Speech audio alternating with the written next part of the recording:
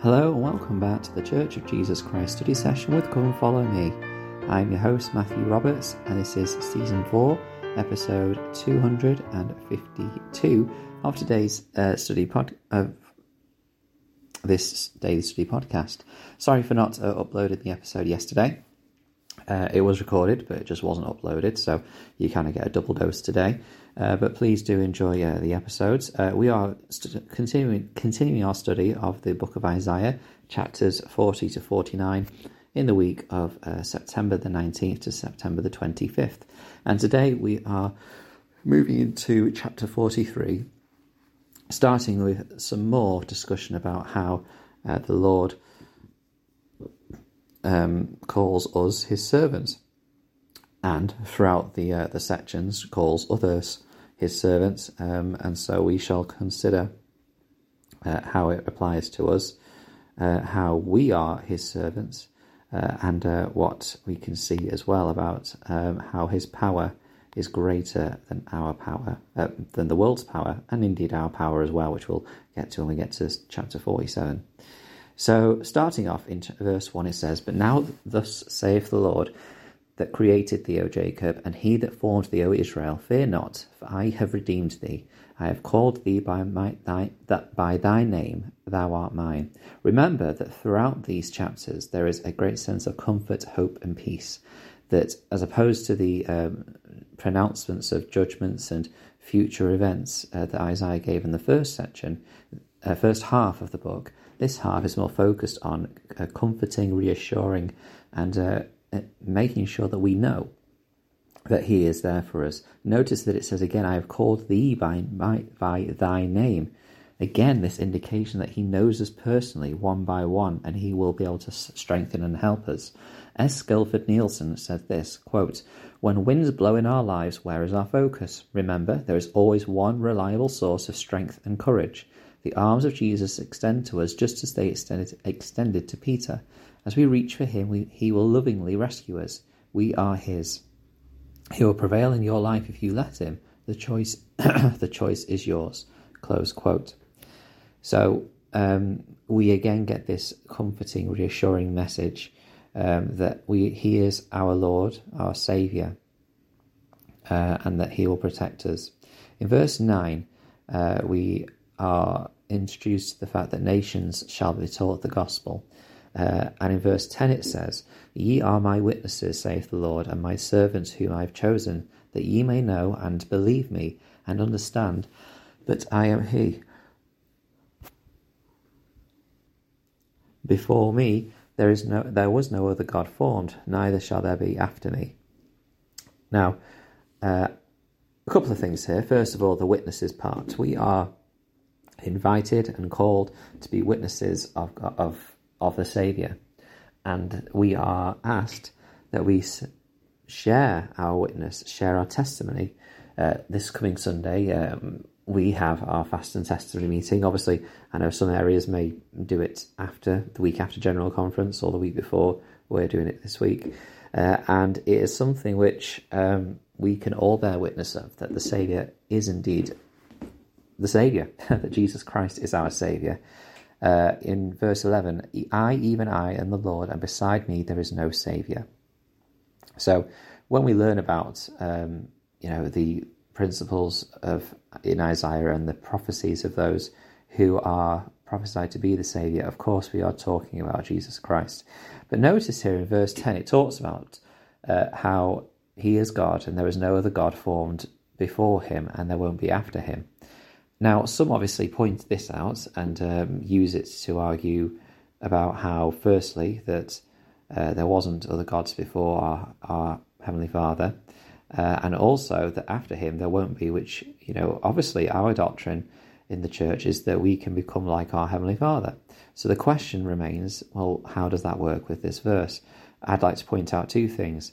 Firstly, and I guess this depends on if you as a Christian believe in the Trinity or not, this is Jesus Christ speaking. So we believe this is Jesus Christ speaking as Jehovah. And very specifically, we believe in the Godhead, meaning that Jesus is one distinct individual and God the Father is a distinct individual. So if this is to be believed in the sense of there is no other God before or after ever, then where does God the Father fit into it? Of course, those who would argue against our belief of no other gods before or after the God that we worship, then they would say, well, this is because of the Trinity and how they are actually one God. It's just three individuals who are the same person. So the other point I would like to make then about that is that you can have a focus, and I think for me, what this is saying is that for us living on the earth today, there is no other God that we should be focusing on before or after the Lord. That he is the one that needs our worship, and that he is the one that we should be worshipping, because if we focus on him, we can receive the blessings of eternal life through over time. And for us, living now, today, there is no other God that we need to know about. There is no other God that we need to know afterwards. This doesn't mean that there will not be other beings that can reach, the power and understanding of God, and that there wasn't before God either. But that there is a recognition that on the earth now, for our salvation, there is just one God we need to worry about. That's how I understand that. And I think I'd love to hear your thoughts as well, obviously, because the scriptures are important. Of course, there could well be translation errors over hundreds of years and multiple translations as well. So that's a third possibility as well, of course. But for me, that's that understanding of what we need to know now and who we need to bear witness of, importantly, in that verse, because it talks about witnesses. Then I think that's how that relates. So would be intrigued to hear your thoughts on that verse, though, because obviously it's important to be able to discuss and understand verses which sometimes seemingly may teach against things that we believe, but I thought that was an interesting one to consider. So we move forward, and again we have more promises by the Lord that he will do mighty miracles to bring us peace and comfort. For example, verse 19, "Behold, I will do a new thing. Now it shall spring forth. Shall ye not know it? I will even make a way in the wilderness and rivers in the desert."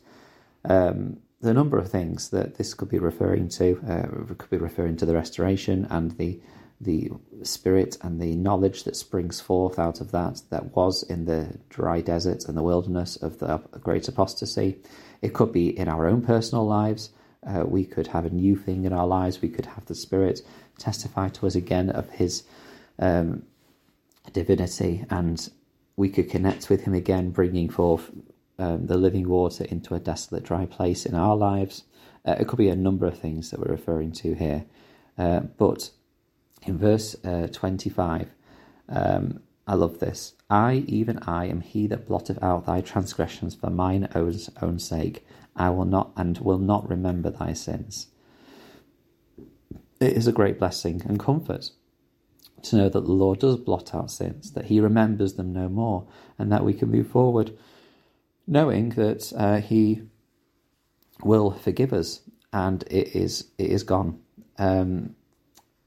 President Boyd K. Packer taught, quote, "A great contribution to Christian doctrine is the explanation in the Book of Mormon of how justice and mercy and repentance and forgiveness work together to erase transgressions.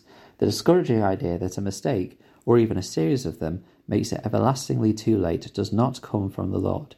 He has said that if we will repent, not only will he forgive our transgressions, but he will forget them and remember our sins no more.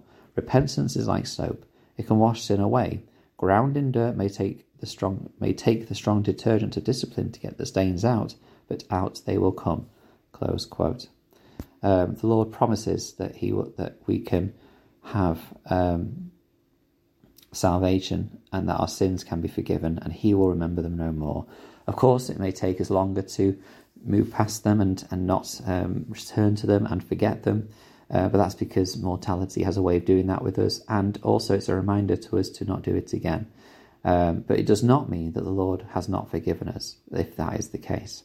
Thank you so much for listening today. Hope you've enjoyed the study. We'll move into Isaiah 44. We are slowly making our way through this section. We'll see what we can get to cover before the end of the week.